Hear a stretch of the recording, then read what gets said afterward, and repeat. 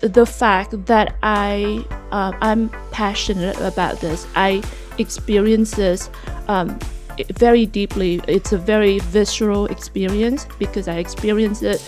It impacted my life. It defined every aspect of who I am. It affected so these children that have been alienated grew up with a lot of problem, trust issues, because you've been lied to by one of your parents, and then you lost the relationship with the other parent. In the normal family dynamic system, like you're looking at the attachment theories, children that have secure attachment to both parents will grow up a lot more healthy, physically and psychologically, than a child that's been lost a relationship, right? So these children grow up with all those problems, end up with stuck in cycle of abuse, and that's what I end up. That's why I made film about domestic violence, because that's how I end up with relationship after relationship of abusive relationship with toxic people, because we never learn to what a healthy relationship look like. A lot of these children, look at them, really, they suffer from this, and then also the parents, and it's a transgenerational thing, because when they don't learn it, they pass it on to their children, and then their children become the victim or the abuser of this same problem, and then we just carry this on generation through generations. And so I experienced this very viscerally. So I really recognize that skill set and qualification you can get. You can either pick up the skill today. I mean, especially today, with YouTube, with anything, you can almost pick up any skill set. So that's not the problem. And you can bring in the right people if you need. And I mean, that's what I'm doing. I'm standing on the shoulders of the giants. I'm bringing in the experts and asking them, what is going to be the solution for this? How do we solve this? I'm not doing this on my own. What really is helping me doing this is my passion for this. I wake up every day thinking about this. I never stop thinking about this. I go to sleep dreaming about this, literally like just day and night. Ever since I recognize this problem, I never stop. And really, when my friend asks that question, my answer is really like, if it's not me, then who? Heroes are an inspiring group of people. Every one of them, from the larger-than-life comic book heroes you see on the big silver screen, to everyday heroes that let us live the privileged lives we do. Every hero has a story to tell, from the doctor saving lives at your local hospital, to the war veteran down the street who risked his life for our freedom, to the police officers and the firefighters who risk their safety to ensure ours. Every hero is special and every story worth telling. But there is one class of heroes that I think is often ignored: the entrepreneur, the creator, the producer, the ones who look at the problems in this world and think to themselves, you know what, I can fix that, I can help people, I can make a difference. Then they go out and do exactly that by creating a new product or introducing a new service. Some go on to change the world. Others make a world of difference to their customers. Welcome to The Hero Show.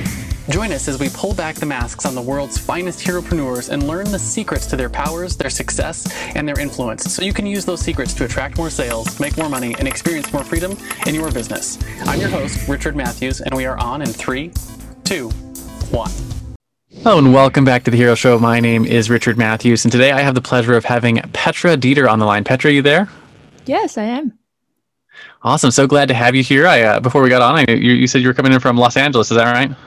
Right. Yeah. Such a pleasure to be here. Thank you.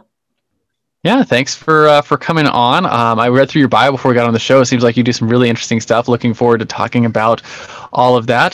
For my audience that follows our journey, we are currently in the Poconos in Pennsylvania, headed up on our way to New York next week. But what I'm going to do, Petra, real quick, is go through your bio so my audience who doesn't know who you are gets an idea, and then we'll get in and talk about what makes you a hero today. So let me start off here. Dr. Petra Deeter is an award-winning film director and social impact builder. As a filmmaker, she has made films in many genres, focusing on using the visual story medium to tell the stories that matter. Her film Reborn, about domestic violence, premiered at the legendary Chinese Theater in Hollywood and won over 24 international awards and screened at festivals and theaters around the world. And her upcoming film is a feature-length documentary called At All Costs that examines a 5-year custody battle and the system failure that led to the murder of a 10-year-old boy by his father. As a survivor of child abuse and domestic violence, she is passionate about creating social impact to advocate for victims. She's the founder and parental alienation strategist to Victim to Hero Institute, where she provides resources and support for victims, raises public awareness, and champions system and social changes, which is super cool. So what I want to talk about first, Petra, is what is it that you're known for, right? What's your business like? Who do you serve? What do you do for them? Thank you for being here, Richard. So what I do is I advocate for victims of parental alienation. I don't know if the term is well known with your audience, but in general, when we mention that term, people usually look at us with a blank look, even though it's something that's affect, over 22 million parents in the U.S. alone, and obviously as many children because every parent has at least one child. But parental alienation is what happens when a parent or someone who badmouth or brainwash or influence the child to reject the other parent. And this usually happens in a divorce or separation, right? You see that probably a lot. I have experience with that in my own life. Oh, how? Stepbrother and the ex-wife of the stepdad went through the whole process of trying to make the stepdad out to be an evil person, which he wasn't, but succeeded with making the child not like his dad. Yeah, so you know what it's like. Yeah. As a brother, I was growing up with him, and I remember like he'd come over to stay with us, and he'd get on the phone with his mom, and she would badmouth the dad and make the child feel like he was a problem and everything for enjoying his time with his dad. It was rough, as I was only a couple years older than him as an older brother, and it definitely impacted our lives. Wow, how is it now? He is in his mid-20s, I think. Yeah, has he reconnected with his dad? Is he in a good relationship with his dad? He has. I would say it's okay. It's not as good as it could be, but it was rough starts. So yeah, and this is the thing when you talk about this and explain what it is, really virtually everyone can say, yeah, I've seen this. Like, oh, a couple got divorced, and then the mother will say, oh, your dad is a deadbeat father, and he is a drunk, or he's a violent guy, or something. And then the father will say to the child, your mother is mentally ill, or she cheated on me and she left us, or things like that. Like bringing adult problems into the children's world, and force the children in the middle of the adult conflict and forcing them to choose. And I mean, as adult, we know that when we have a couple of friends and if they break up, we know that, let's say we hang out with the wife, we will stop talking to the husband because otherwise she's going to be offended, or vice versa, right? And yet parents expecting this of their children, and they don't care that the child, even though you don't love your ex anymore, the child still has the right to love their parent, And so what I do is I advocate for these parents. We do a lot of different things. So, at the personal level, we provide education and resources. We provide support. And then at the industry level, we do research, and we, again, provide education and resources. And then at the society level, we provide public awareness campaigns. And at the system level, we're working on legislative reform and also education and resources. So we essentially trying to solve this problem at all levels. Yeah, all levels of the culture. That's really cool. So, what I want to talk about then is how you got into doing this as a business and actually trying to make that kind of social impact. We talk on this show all the time. Every good hero has an origin story. It's the thing that made them into the hero they are today. We want to hear that story. Were you born a hero? Were you bit by a radioactive spider that made you wanted to get into this kind of public awareness I'm going to mess the term up. What did you call it? Disconnected parents? It's called parental alienation. For parental alienation. There we go. I'll see if I can remember. That's a difficult one. Or did you start out in a job and eventually end up in this career? So what is your origin story like? Well, actually, I was the alienated child. I was that child. But, Okay. a lot of these children don't actually realize that they are victim of abuse. This is a form of abuse. Let's no question about it. It's a form of child abuse, and it's a form of domestic violence because somebody's using the child as a weapon to hurt and control their ex or their. Sometimes it's the step parents that play a part of this. So it may not be their ex, but it's somebody. So anyway, I was that child. And I had no idea. I rejected my father, and I never questioned at all what was going on. And then when I became an adult, I always held on to that belief that my father was a monster, and I never stopped to go, well, what did he do that was so bad? I just believed it, because I grew up with that narrative, and I just stick to that narrative.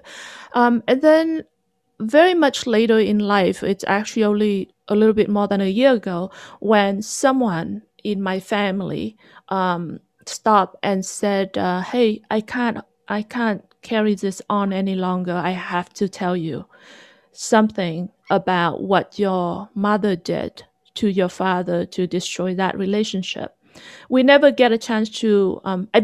No, we never had that conversation. I still in very close touch with that person, but we never sit down and had that conversation. But even just that statement alone made me go, "Oh, what happened?" And then I start to search, and I start to look into it, and then I start to question things, and then very quickly I realize what happened. And this is something that's very common to a lot of adult children that went through something like I did. It's such a devastating reality to come to, especially for me, when I realized that my father had passed a number of years ago. And the only thing that really helped me was he actually left behind a website that was actually made for me. It was I searched for his name, and I found it. So anyway, that really helped, because then there was writing from him. There was different things that really tell me that he loved me. I didn't know that. As an alienated child, they always thought that the rejected parent didn't love them, or that the rejected parent was dangerous, or that they, whatever, all of those things.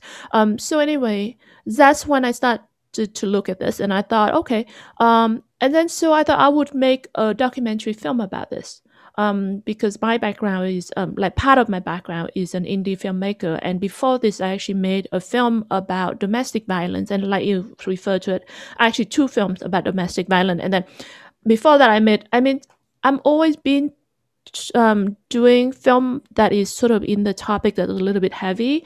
Actually, when I made a comedy, a friend of mine actually joked and said, "Wow, this is the first film that nobody died in your film," because I'm always sort of like working with either serious issues. So anyway, so I made the film, and then I thought, okay, I'll just make another film about parental alienation. I thought I would just go and interview a few people. Like you imagine a film is about 2 hours long at most, right? 90 minutes to 120 minutes. So if you get maybe 5 or 6 people, you interview them, similar story to me, and you cut it together easily, right? You can get this done in a matter of a few weeks. So I thought, okay, I'll go and do this. And I remember even telling my husband, I'll do this film in 6 weeks. This is more than a year ago. And so I kind of reached out there and in the social media and just kind of put the word out and said, I'm working on a documentary film about parental alienation. I would love to talk to people that experience this. I had no idea how big this problem was and how serious it was. And so the next thing I knew, I interviewed over 700 cases now. Parents that experience this, and children that experience this, and it's horrific. It's, the cases that went to the extreme, the tragic ending, and then there's some cases that are lighter, there's some cases that just had no hope, and there's cases that people reunited. So it's a whole gamut of things. And then so while I'm doing research on this, I did a lot of reading, because my background is in research. So I read a lot of scientific study about this, and then I interview a lot of experts in the field about this. And I thought, it's going to take me a while to get this film done. And when I finish, it's only 90 minutes or 2 hours long. it's not going to help people that much. So why don't I start sharing this? So that's when I started. This is like about 3 or 4 months ago. I started the Facebook page and a website, and I started to share what I'm learning. So several times a week now we have events like programs where we bring in forensic psychologists, clinical psychologists, and different expert in the field, and we do this live event on Facebook, and our event reach now is over 86,000 people. And we also syndicate with partners that have over 300,000 people, and so we're doing events several times a week. And then from there, I just started to get involved with so many things. We released a book just I guess maybe last week, one of the series of 4 books that we're going to release before the end of the year. We have a training program that coming very soon for professionals so that they can help the victims. We got involved with so many different things that the example that I mentioned earlier. Wow, that's amazing. And it sounds like you've really run the gamut from getting like learning about your own story to learning about other people's stories to turning this into a full-bred like cultural movement that you're trying, hopefully gonna have an impact on that. Because I know, just from personal experience, it's not a fun thing. Even, it wasn't done to me. It was done to my stepbrother. And it was still rough. And it's it's definitely a form of child abuse. And I would love to see. I didn't realize it was that widespread of a problem. So it's interesting to know that, and it's also really cool that you're doing something about it. And again, that's why we have people like you on the show, because that's a real hero who goes out and changes things for the better. So what I want to talk about then is sort of how you're using your powers to change that problem, right? Your superpowers. And, we talk all the time, every iconic hero has a superpower, whether that's a fancy flying suit made by your genius intellect, or super strength, or the ability to call down thunder from the sky.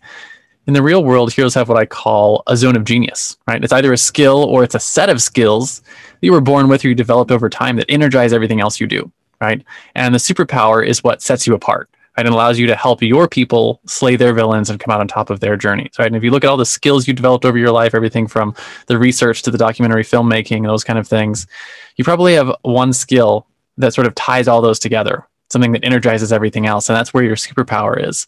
So with that sort of framing, what do you think your superpower is that's allowing you to help people with this struggle?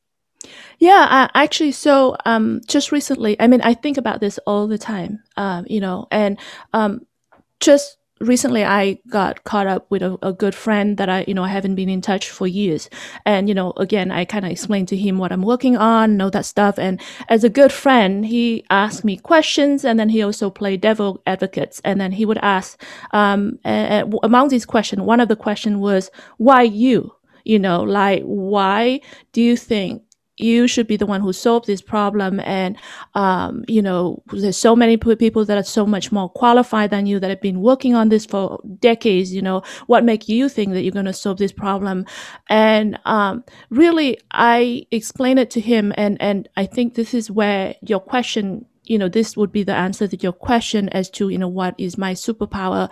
And I think it is, it come with the fact that I'm passionate about this. I experience this very deeply. It's a very visceral experience because I experienced it. It impacted my life. It defined every aspect of who I am. It affected so these children that have been alienated grew up with a lot of problem, trust issues, because you've been lied to by one of your parents, and then you lost the relationship with your parent. Yeah. In the normal family dynamic system, like you're looking at the attachment theories, children that have secure attachment to both parents will grow up a lot more healthy, physically and psychologically, than a child that's been lost a relationship, right? So these children grow up with all those problems, end up with stuck in cycle of abuse, and that's what I end up. That's why I made film about domestic violence, because that's how I end up with relationship after the relationship of abusive relationship with toxic people, because we never learn to what a healthy relationship look like. A lot of these children, look at them, really, they suffer from this, and then also the parents, and it's a transgenerational thing, because when they don't learn it, they pass it on to their children, and then their children become the victim or the abuser of this same problem, and then we just carry this on generation through generations. And so I experienced this very viscerally. So I really recognize that skill set and qualification you can get.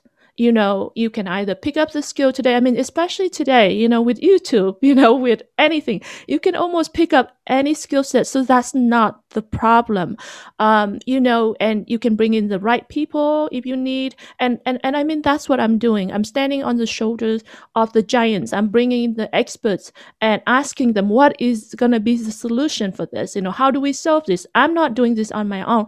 What really, is helping me doing this is my passion for this. I wake up every day thinking about this. I never stop thinking about this. I go to sleep dreaming about this, literally like just day and night. Ever since I recognize this problem, I never stop. And really, when my friend asks that question, my answer is really like, if it's not me, then who? It's and that's where my superpower. That's a good way to think about it. If not me, then who? Right? Because someone needs to step up and bring about the social change, right? And work on changing the culture. And I love the idea that you said a word that strikes really close to home, which is the visceral feeling, right? It's like that deep-seated emotional connection with the issue that you have.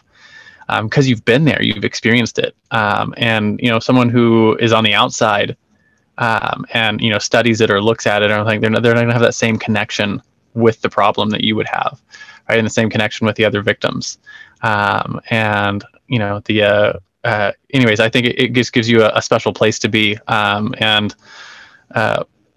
one of the things that I believe pretty firmly is that mastery begets passion, and as you get better and better at what you're doing, you'll just get more and more passionate about the subject, and it'll have a positive snowball effect on on the social change.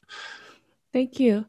That's what I'm hoping too. And I think when you come from that place of authenticity, I think you can reach people easier, and you're able to build collaboration, and then you're able to bring bigger impact. Yeah, absolutely. So I want to talk about the flip side of your superpower, right? So if your superpower is the passion that connects you to this issue, your fatal flaw is the opposite side of that, right? So just like every Superman has their kryptonite, or Wonder Woman has her bracelets of victory she can't remove without going mad, you probably have a flaw that's held you back in growing your business and growing your reach, something you struggled with. For me, it's been a couple of things in my career, things like perfectionism that kept me from actually shipping product for the longest time, because I could always make a few more tweaks here or there. Or one of the other ones was lack of self-care, that meant I let my clients walk all over me because I didn't have good boundaries. But I think more important than the flaw is how have you worked to overcome it, so that you can continue to grow and continue to have the impact that you're looking to have. Hopefully, sharing a little bit about your flaw will help our listeners learn from your experience. I would say that my very big flaw is actually my mental, my money mentality. How do you call it? The way that you're looking at money. I never sort of look at this so it's weird, because I'm a business strategist. Before I went into this, I helped many startups raise money from venture capitalists and angel investor. I taught entrepreneurship at UCLA. I taught the entrepreneurship boot camp for veteran with disability that got funded from the GI bills. I have multiple. It's weird that for someone that coming from that business background, I had no problem helping my client back then, with how to build and grow their business and how to make money. But when it comes to things that I do, and especially when this is something that I felt so personal, I felt it's so wrong to think of, how to make money out of this. So I'm constantly feel like, I can't charge money for any of these things. And really, in the long run, that's actually going to be really serious, because I've been working on this for over a year, and I have not charged anything to any of the parents. And that's going to create a problem in terms of sustainability. So the Yeah. way that I fixed it is actually I brought in a board of advisors who are amazing executives out there, and we actually look at this. And at first they were like trying to push me and said, no, you deserve to earn this. You can charge these victims a lot of money. And you're talking about these parents that spend. We did a research, and the median spending that they do on these cases, because they get dragged through the court system for decades, for years and years and years, trying to fight the custody of the child back. And then a lot of the time there's false allegation. The malicious parent will blame them and make allegation like sexual abuse or physical abuse, so horrific stuff. So these parents spend from $15,000 to several million dollars over the lifetime. Wow. To try to fight. So they spend a very large amount of money. So, for me to charge some money is not a lot. So, my advisor at first was like, no, you should charge, you deserve it. And I mean, I'm creating so much value to these parents. People, we have support program that's free for parents. We have educational program. We give all sort of things. So they would keep saying that you should do that. And I was like, yeah, I know it makes sense, but I don't feel right doing it. And I keep pushing it back. And then eventually they're like, okay, we figure it now. So let's do this so that you can feel good with your conscience. You're still providing free solution for your victims, but you can still make this a sustainable business. So what we're doing is we're creating a certified training program for professionals. So the parents, we are not charging the parent, but we are developing, it's a B2B, it's going to be a B2B model instead of a B2C. So instead of selling to the consumer, we are teaching this reunification program, teaching parents how to reunite with their children. And then these therapists or these mental health professionals can create centers around the country and around the world to help the parents and the children. And so then, in a way, one, it helped the money problem, and two, it also bring a bigger impact, because one of the problem I have right now is when victims reach out to us and said, can you recommend solutions somewhere, like who do I go to? We actually have trouble finding people that understand this. Parental alienation is so counterintuitive that when you talk about, there's a child that rejects a parent, the first thing people will think of is, what did that parent do? That something must be wrong with that father or mother. He or she must be abusive or neglectful in some way. They never stop to think about, there must be somebody else that is manipulating the child, brainwashing the child. So it's so counterintuitive that even professionals are not trained in this. So when therapists look at this, what they do is they will inadvertently become one of the alienators. They will go, the child doesn't want to see the other parent. Let me help the child. Let me prevent the child from having to see the other parent. Instead of looking at it as that, the child needs both parents. If there's a problem, let me fix that problem and reunite them, right? So there's a lack of understanding and lack of training and resources for the educational, for the industry. So what we're trying to solve is to solve this problem from the industry level, providing the solution from the professional level. So providing these training courses for the professional, so that they can then bring solution for the victims. Yeah, absolutely. And the money problem is a fascinating problem that is very common in the entrepreneur space, especially when you are in an impact business, right? A business that's looking to do social change, things like that. And it's interesting because a lot of people one of the reasons I built this show is that for the longest time, and culturally, we still have this problem, that entrepreneurs are regularly looked at as the villains in the story, right? And you can pretty much pull up any kids' TV show, and who's the villain? The villain is, business person, someone's without shoes, pouring oil in the thing and killing the ducks, right? Or some variation thereof. And so culturally, especially here in America, we grow up with this mentality that as an entrepreneurs are evil, and therefore profitability is evil. So we struggle with, charging what we're worth, and we struggle with building businesses that are profitable. And you realize at some point that in order for a business to have long-term sustainability, and especially if that business's long-term sustainability has tremendous positive social impact, it has to have also profitability. So I'm really excited to hear that you guys have come up with a way that both fits with your conscience and allows the business to be profitable, and also helps add value to the culture. So that's a really unique solution for that. And I hopefully our listeners got an idea of one of the ways you can solve that. Just by changing the model a little bit about where you're charging, and who you're charging, who the actual customer is, right? So your customer is not the parent. Your customer is the professional, and then your parent are the people that you're helping with those things. So it's a neat way to shift the model and still create profitability. So anyways, that's a cool story. Thank you. And I totally agree with you the bit about the villain thing. I mean, I think subconsciously, I think that money is evil.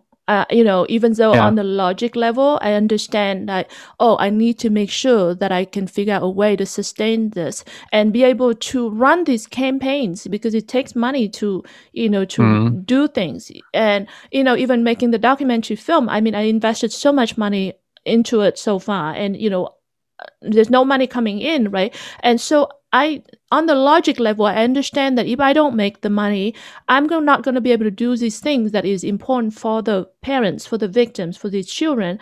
But then I think subconsciously, it's hard to break that mental, I don't know, it's something that's sort of like maybe I must have learned it subconsciously as I was growing up. And I think I associate money with evil in some way. Yeah. And so it comes from a lot of cultural perceptions and storytelling that happens, that like I said, in our stories, it's an entrepreneur that is the bad guy, which is, there's certainly a place for that. There's certainly entrepreneurs who are bad guys, but it's just like anything else. There's bad actors in pretty much every field, but then there's also some religious connotations where people, like the Christian religion, for instance, there's a belief that says the love of money is the root of all evil, which is very different than money is the root of all evil. But so people confuse those two things, and they say, hey, if you're falling in love with money versus just money itself, money is a neutral tool, just like persuasion is a neutral tool. And you can use persuasion to help someone else. We call that leadership. If we use persuasion so that they help us, we call that manipulation. But the tool itself is neutral, right? It's persuasion. Same thing with money. Money is a neutral tool, and it can be used for good or it can be used for bad. And just for whatever reason, culturally, we've always, sort of veered towards teaching people and telling stories about money and entrepreneurship and profitability as being evil, when really that's not the case. Anyways, that's why we exist, right? Because the same kind of social change on a much smaller scale, but hopefully helping entrepreneurs understand that the work that they're doing is really valuable and it should be profitable so they can sustain it and help more people. That is such a cool way of looking at it. Yeah, thank you. I actually really appreciate that analysis. Well, thank you. That's cool. So I want to talk about the flip side of your fatal flaw, or not the flip side. The next sort of thing in my discussion here is your common enemy, right? And every superhero has an arch nemesis, right? It's something they constantly have to fight against in their world, right? In the world of business, it takes on a lot of forms, but generally we put in the context of the people you work with. Right. And so you could probably approach this from a few different ways, either the parents and children that you work with, or the professionals that you're working with, or the legislators, since you guys sort of operate on lots of levels. It's a mindset that you have to fight to overcome so you can actually create the change you're trying to create. So with that sort of like, what do you think the common enemy is with this issue with the various, groups of people that you work with? So unfortunately, there's a very widespread misinformation out there that became a very dangerous thing for victims of parental alienation. And the misinformation out there is this widespread belief that parental alienation is not real, and that it is only a legal tool that abusive father use to take custody away from mother. So there are actually a very strong activist group out there that go and spread this message and say, for example, there's a domestic violence situation, the father's abusive, and then the mother is so scared that trying to protect the child and then kind of hit the child away, and then the father go to court and then use this term parental alienation, invented this term parental alienation in order to take the child away from the mother. And then they went even further to say that the court, as soon as they hear this term, immediately always take the child away from the mother and give it to the abusive father. Now, this is just completely false, and there have been scientific research to prove this. And not to mention thousands and thousands of our audience who have never heard of the term parental alienation before, but experienced it themselves. And then by the time they found what we're talking about, they're like, yeah, that's exactly what happened to me. So just because you deny something that is not real doesn't mean that it's not real. Like, it's the same with, I talk about, for example, you can say, like, Newton discovered gravity, right? You can hate Newton as much as you want. You can say he's evil, he's whatever. And you can deny his work as much as you want. Gravity still exists. It's still there. So it's the same thing with parental alienation. It's very real. It happened to me. It happened to all these people, regardless of whether this scientific or activist group deny whether it's real or not. So that's the first part of it. The other part is that they argue that it's the tool, but and they try to make it as if only father is abusive and it's a gender issue. It's not. Both mother and father are just as likely to be abusers as well as the victims of this problem. And the court is not blind to this. The court is completely capable of recognizing when this problem is being presented properly. The court look at that and understand when the abuse has happened and how to fix the problem. And there have been scientific research looking at 10 years worth of data from all the appellate court cases that involve parental alienation, and they prove this to be true.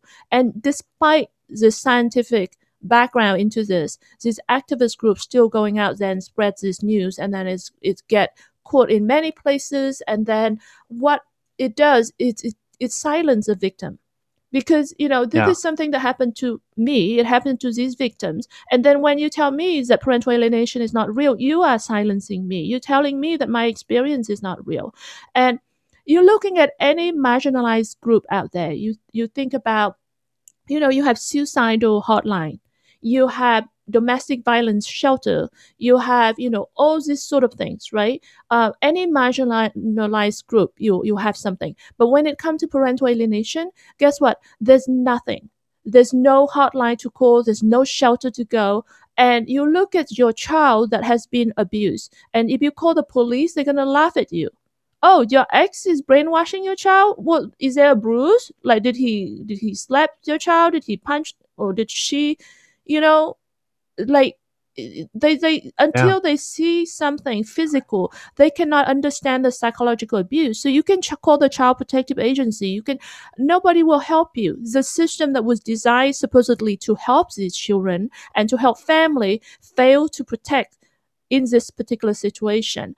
And so that's a very serious problem. I'm sorry, I went off track and I don't even no. What the It's like your question. common enemy, and the common enemy is that right. that it doesn't, that people don't believe it exists, and it's true, right? Because I witnessed it as a child growing up, and there was nothing that my stepdad could do about it, right? Because it's just not, it wasn't a recognizable problem, and they were like, she's not abusing him, he's not bruised, he's not injured, he doesn't have any issues. And she spent so long telling him that his father was evil that when they went to the court, he would be like, I don't want to see him, right? Because he's been brainwashed that way. Right. And it was interesting to watch that unfold as a child. So so like I've seen the result of that people don't believe it to be real.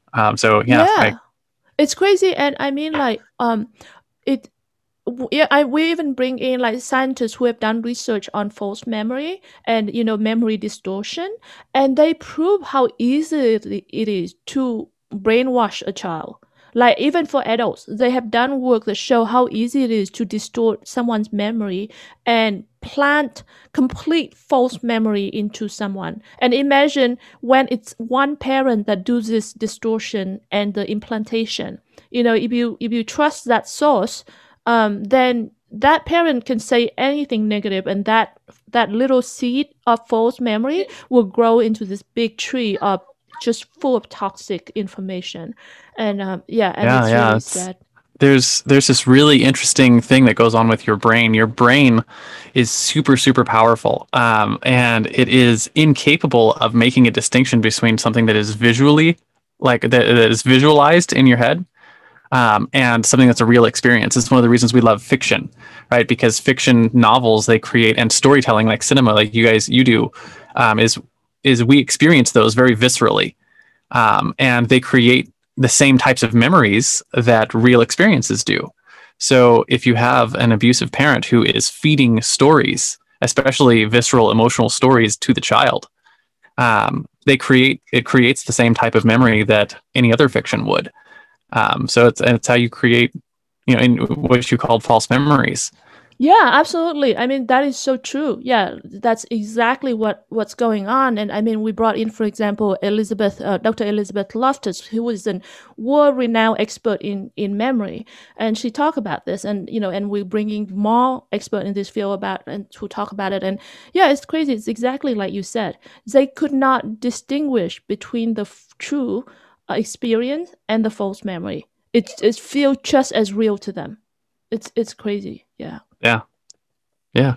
And I said that's why we love reading books, because when you get into the book, it feels real, and Right. you have the memories of going through that story, right?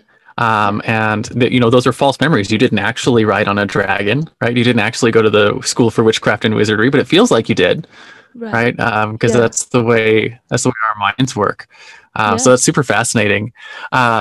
So if your con man enemy is fighting against this belief that it doesn't exist, right, that it's not a real thing, the other side of that coin is, what you fight for, right? And so that's your driving force, right? So just like Spider-Man fights to save New York, or Batman fights to save Gotham, or, Google fights to index and categorize all the world's information, what is it that you fight for with your business? So I think that would be two things. One is that to get this to be recognized that it's a form of child abuse. Right now, it's not properly recognized in the legal system, so that need to be changed. So right now the system is very inadequate in diagnose the problem and providing the appropriate ramification or solution for the problem. So changing that requires a change in the society level, public awareness, as well as into the legal system, as well as the industry. But the other things that I'm fighting for the parents, and also for the adult children who have experiences and now struggling with their life, is to become the hero. Actually, it's interesting that your show had the term hero, and my business also has the word hero. Our business is victim to hero, and that's what we're trying to empower the victims, is that you can be the hero in your own story. You can be the hero to rescue yourself. You don't have to sit there and wait, even though there's no resources out there. You know what? We can help you. We can empower you so that you can be that hero, so that you can rescue yourself. Yeah, that makes a lot of sense. And the message that you're providing for people, and hopefully helping to restore those relationships whenever possible, I think that has nothing but positive ripple effects it'll have on our society as we go forward. So it's definitely a problem that is worth fighting to solve. So yeah, I appreciate the work you're doing. Thank you. I want to switch gears a little bit and talk about some practical things for actually, working on and growing a business, especially the type of business that you run, right? Because it's a lot about social impact and social change. And so I call this your hero's tool belt. And, just like every superhero has a tool belt with awesome gadgets like their batarangs or web slingers or laser eyes. And I've talked about top 1 or 2 tools you couldn't live without to actually do the work that you do. Right. It could be anything from your notepad that you use for thinking, or your calendar to keep track of your schedules, or your marketing tools, or something you use to actually tell the stories.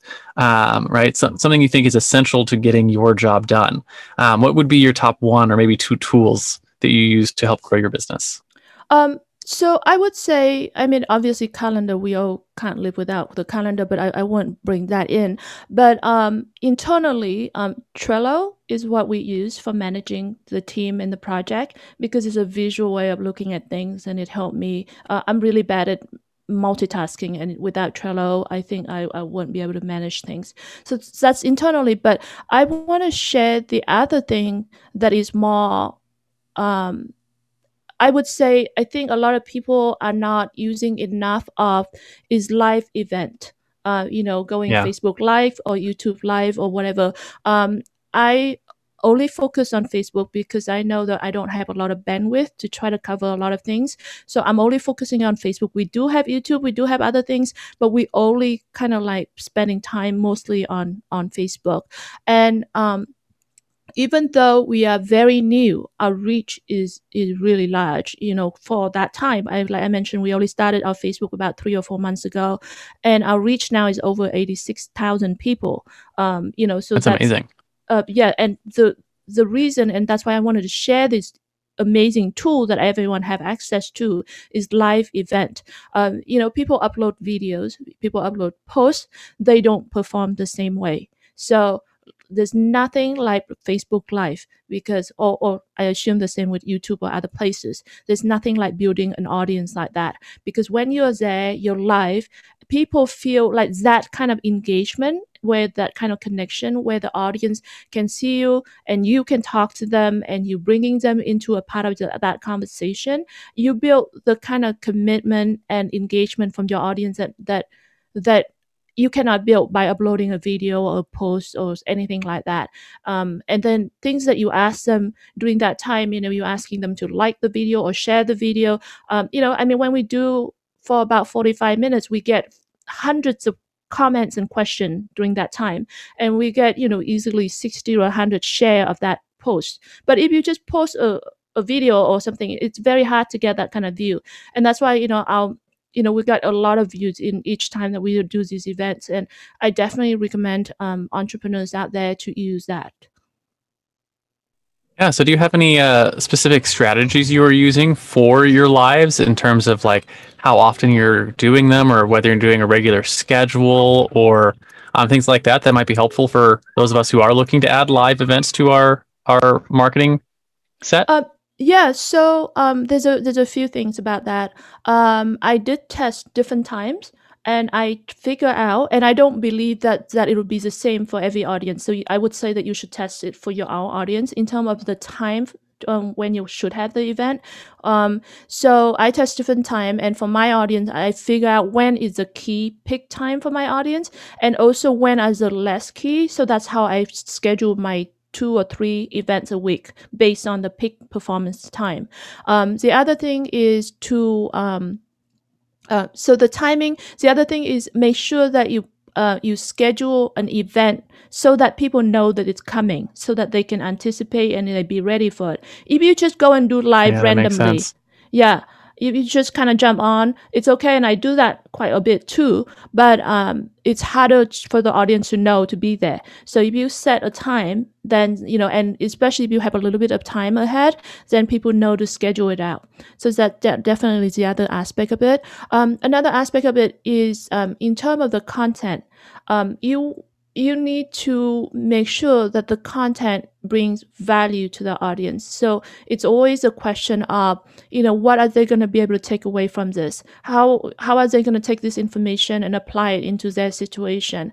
A lot of the time we would go into other places because we're constantly learning different things, and I would see people would post things just for the sake of posting it, maybe because it's the topics that are important in that field or whatever. I mean, you could have, for example, like there's thousands of peer-reviewed scientific journal articles about this field, right? And if I just post one of those, it has no value to my audience. I need to be able to, if I want to post about it, I need to look at the article and think, how do I translate this into a layman term, and then explain how they can use this information? Because otherwise, if I just present this statistical analysis and the data and the hypothesis, and then it doesn't do anything to the audience. So in terms of content, definitely think of your audience all the time. what does it mean to your audience? How are they going to take this away and do something with it? Like value. Always think of the value for your audience. The other aspect about the content is to think about credibility.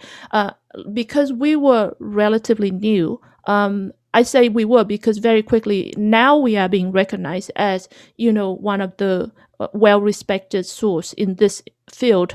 So now I don't feel like we are new in that way. We are still new, but we are recognized and respected. But when at the beginning, when you did not have enough credibility or quality or qualification in that industry, then I would recommend the way to build it is by bringing in other people, other experts, so that you can build your credibility on top of other people qualification, if that makes sense. So, for us, we bring in experts, and then we bring in so many experts that, and there are these giants, these people that have been incredible in the industry that have never ever spoken publicly before. And we are the first people that brought these people to the audience, to the public, and say, look, these books that you guys read about, this law that you heard that was changed because of this person, here he is. Let's talk to him. And what are your questions for him, right? So certainly you build your credibility without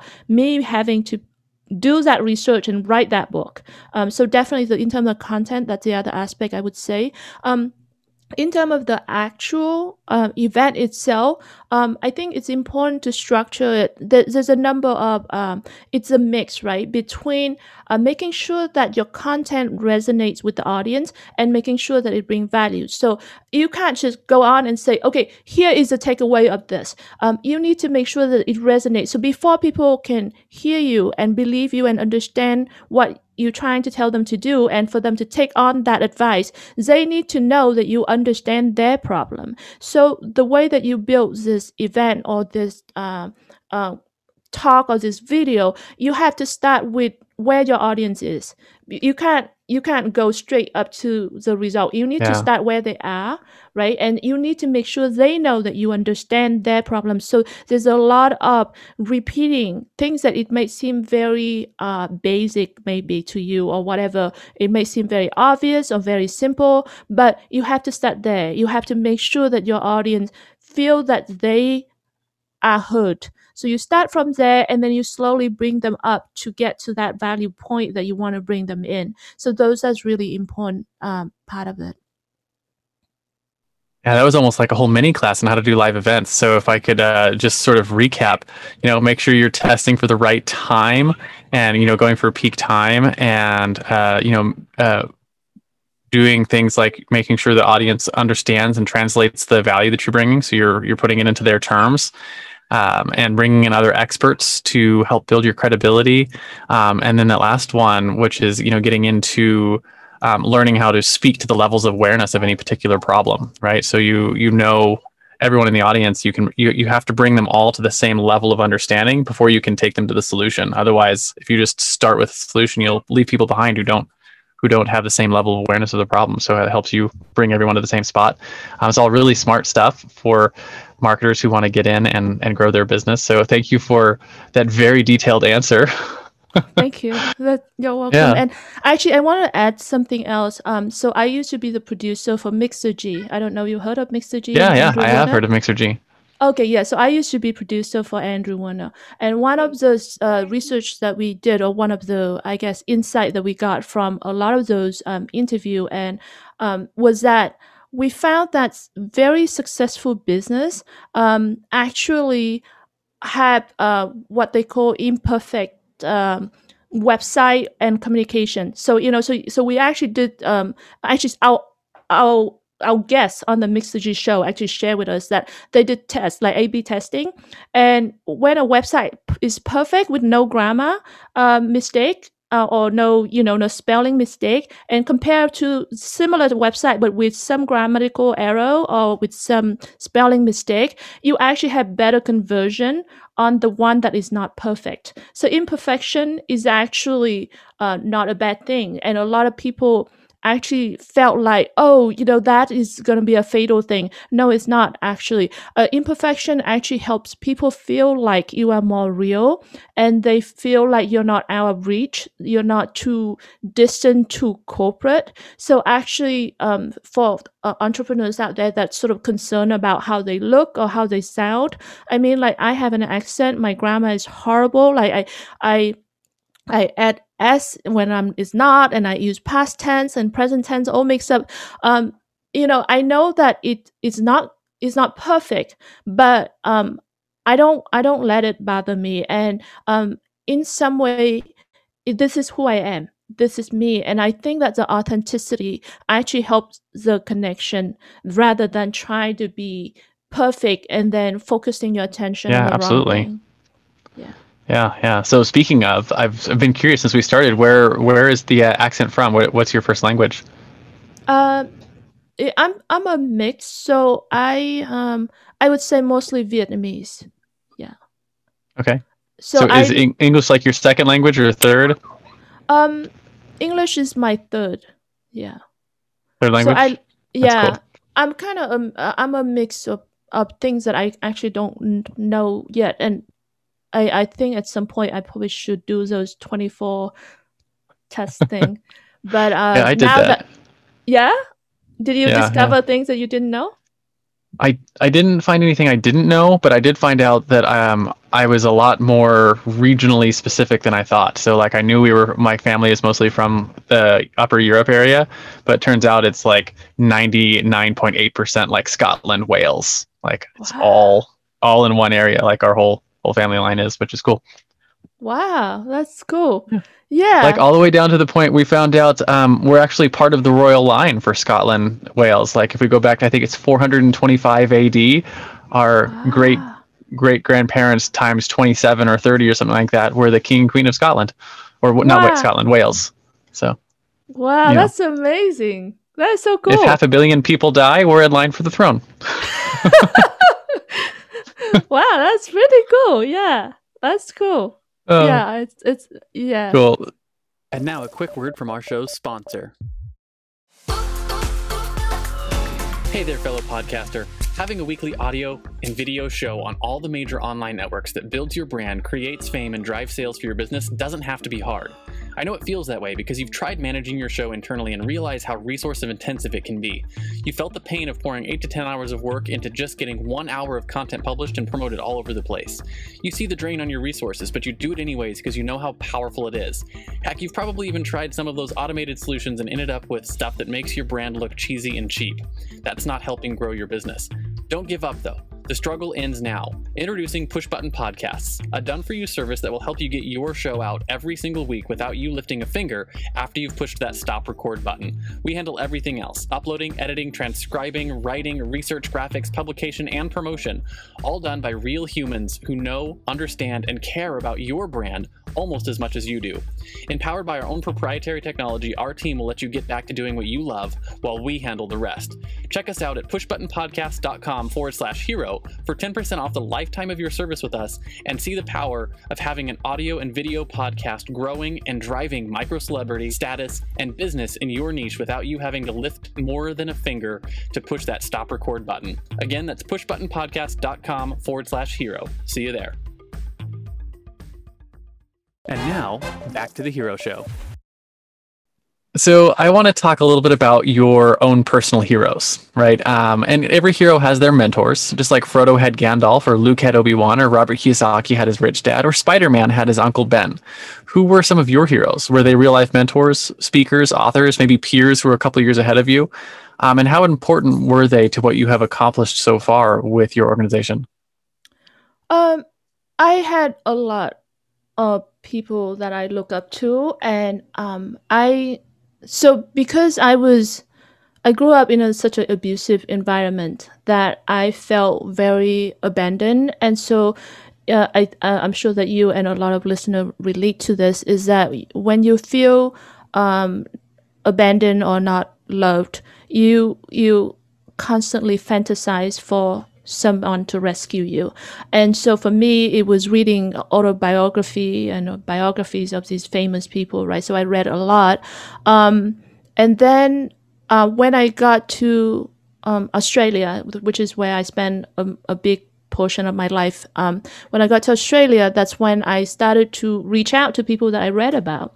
And, and then in the US as well, I reached out to a lot of these people. And surprisingly, a lot of people that even really, really famous people will respond to you. And people don't realize this. I think people are just scared to reach out. But, for example, I reached out to Stephen Covey, who wrote the, 7 Habits of Highly Effective People. And he was incredible. And I learned so much about the moral compass from him. I reached out to Fred Smith, who is the founder and CEO of Federal Express. And I mean, even just yesterday, he emailed me, I asked for advice.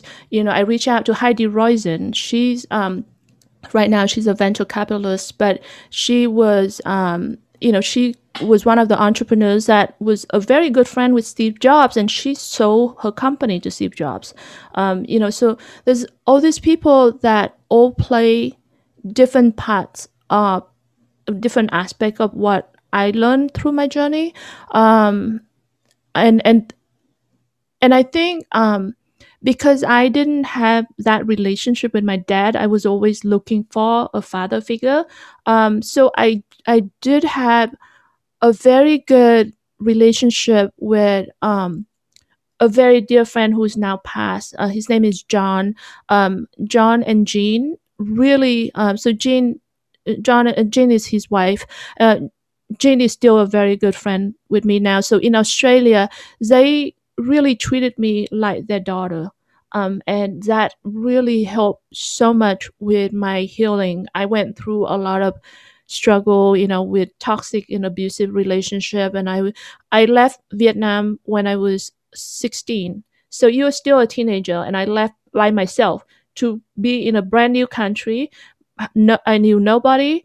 And so, to have a family like that, it really formed a lot about who I am. And so John took me in, and he was a very successful entrepreneur. And he had this pharmaceutical line, that's sort of herbal, natural line that he sells, but he's also an accountant. So he, does a lot of these things. And Jean was a teacher and an artist. So, they taught me a lot about what a loving family looks like. And that, even though I didn't achieve that for the longest time, I held that. And I think when you have a clear vision of something, you have a much better chance of achieving it. If I never had seen that, I don't think I would ever found my husband now. Yeah. And it's interesting to find, people like that who can be heroes in your own life and help you change and impact those things. I love the idea that you've taken the time to reach out to, recognizables, right? Some of the famous people like Stephen Covey and people like that are, and that they would respond. I've never tried to do anything like that, but it's definitely fascinating. For people who are listening or thinking, how would I ever get someone like that to come on my show or respond to an email? Is sometimes it just takes takes time to reach out, right? Because it's worthwhile. You can get responses. So that's very cool. So that basically brings us near the end of our interview. I got one more question for you, and it's about your guiding principles, right? And it's one of the things that makes heroes heroic is that they live by a code, right? For instance, Batman never kills his enemies. He only ever brings them to Arkham Asylum, right? So as we wrap up the interview, I'm going to talk about the top 1 and maybe 2 principles you use regularly in your life, something that you live by, maybe something you wish you knew when you first started out on your own journey. Actually, this is something that I live with every day, and it doesn't make it easier. So it's about ethics, right? So it doesn't matter where you are, who you actually are faced with ethical question every day. I mean, even the simple things like, do I push this shopping cart back to to where the shop is? It might be over there, or I can just leave it right here next to my car after I unload the grocery and then just drive off, right?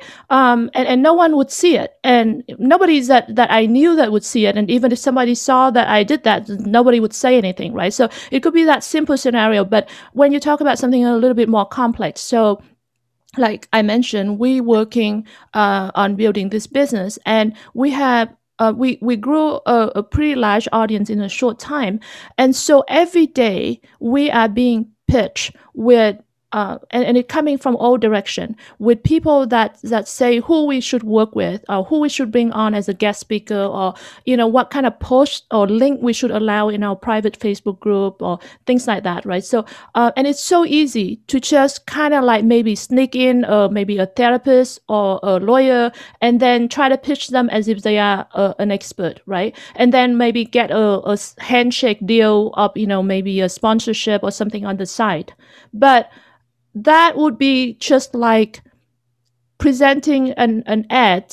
And you've probably seen this in some magazines where an ad is formatted in a way that it looks just like the articles in the magazine itself. So then the readers, when they look at that magazine, look at that article and reading all these glowing recommendations, they assume that it's from an unbiased editorial piece. They don't realize that it's actually an ad, right? So that's a misrepresentation. For us, we can't do that. So we have a certain set of principles about ethics that we are very strict in our requirements about who we choose to work with, who we bring on as the speakers, who we bring in and introduce to our audience. Because it doesn't matter how attractive the offer may look, it's against our principle. And some people think that it's a gray spectrum instead of black and white. But when it comes to principle and ethics, we actually disagree. I'm not saying that it's easy to identify what is right or wrong.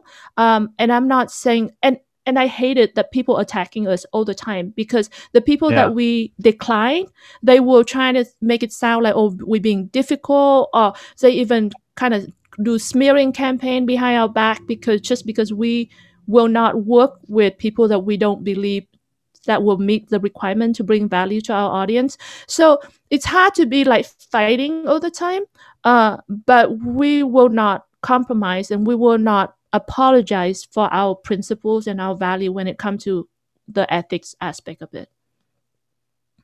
Yeah, absolutely. And I don't think anyone ever should. It's definitely a difficult thing to, especially when you get into those things that are more complicated, like you were talking about. And when like I said, it's hard to decide what's right or wrong, but once you've sort of decided, hey, this is what's right or wrong, sticking by that, and holding to it really can help your business. It's like, it's having that integrity, right? That, I always like the picture. Integrity means you can lean on it and it won't fall over, right? It means people can trust you, right? Yeah, they can trust what you're going to say. Like, I love the term. I mean, when I met Dr. Stephen Covey in person, and he talked about this a lot, about the moral compass. I love that term. Like that. I think that's a term that he coined, and yeah, that's definitely something that you kind of it's not easy, but like you have to try. It doesn't mean that you won't make mistake, but you have to walk around and try to have that as a guiding line for how you make the decision. Absolutely. Well, that is basically a wrap on our interview, and I do appreciate you coming on to share your story, Petra. It's been amazing. But I do finish every interview up with a simple challenge. I call it the Heroes Challenge, and we do this to help us get access to stories that we might not find on our own, right? Because not everyone is out there looking to be on the podcast network, so we're always looking for cool, unique stories. So the question is simple. Do you have someone in your life or in your network that has a cool entrepreneurial story, right? Who are they? First names are fine. And why do you think they should come share their story on our show? First person that comes to mind for you. An entrepreneurs. Yeah. Yeah, I do have. His name is Rex. He's working he's working in the business of reviews. So he's actually the managing partner of I think it's called gadgetreview.com. It's a very huge website where consumer go and look for reviews on, let's say you wanted to buy a camera, or if you want to buy even just like a dog carrier, anything, right? You go on there and you will look up at a review and you go, oh, between these three brands, this is the best one. So we talk a lot, and I can see that he's just not doing this as a business. He's very conscious about the ethical aspect of this business. How do we bring valuable, authentic reviews to the consumer, because the consumer trusts him to make their purchase decision, and it's so easy for him. And it's the same ethic questions like I just talked about with my situation. He faced with the same challenge, as in, how do I make sure that the recommendation that we put together is unbiased, so that the consumer don't just, and it's so easy for him to just kind of sneak in somebody that will pay him a higher referral rate, right? And then the consumer would just trust whatever he say. But he's looking to, he really stick by his ethic, and he's looking at revolutionize that industry. The business has already been very successful. The website have, I don't know, millions and millions of views in the traffic, and they are generating in the millions. I don't know the actual revenue. I know that it over 7 figure. It's huge, yeah. But yet he constantly focusing on the ethics side of it. He has a team of over 30 people, and super down to earth, super nice guy. And I'm just honored to call him a friend and also an advisor in my business. And I would definitely recommend someone like that in your show. Awesome. Well, we'll reach out later and see if we can get an introduction. Maybe he'll say yes, maybe he won't, but we try. So thank you so much for coming on our show today, Petra. It's been amazing. So in comic books, there's always the crowd of people who clap and cheer for the acts of heroism at the end. So as we close, I want to know where people can find you if they want your help in the future, right? Where can they light up the bat signal and say, hey, you know what? I recognize that type of abuse. I've been through it, or I know someone who has. How can you help, right? So where can they find you? And then who are the right types of people to reach out and seek your guys' help from your organization? So we have a website, victim2hero.com. It's just fully spelled out. There's no number 2 or anything like that. And we also on Facebook, so we're also Victim to Hero. We are also on other places, but we're not as active, Instagram, Pinterest, TikTok, all that. But we're not, Twitter, we're not so active on those, but Facebook particularly, and on website, we are interested in hearing from really anybody, from parents that experiences, from children that have experiences, from grandparents, relatives, because it's usually impact the whole entire family. So anybody, and also activists that working in this field, professionals that working in this field, people that wanted to get into this field. So really, we're not going to close our door on anybody. We want to hear from anyone, because this is a huge problem. It's going to take everybody involved to solve this problem. And this, the victims have nowhere to go. So, anyone that need help, we're happy to hear from them. Awesome. Thank you very much for your time today, Petra. It's been a pleasure hearing your story and hearing about the work that you guys are doing. And I hope that your business grows, becomes profitable and sustainable, and that you guys have as big an impact on this problem as you possibly can. So again, thank you for coming on and doing the interview. Do you have any final words of wisdom for our audience before I hit that stop record button? Believe in yourself. Thank you so much, Richard. That's a good. Appreciate this. That's a good one. Thank you so much. Definitely believe in yourself.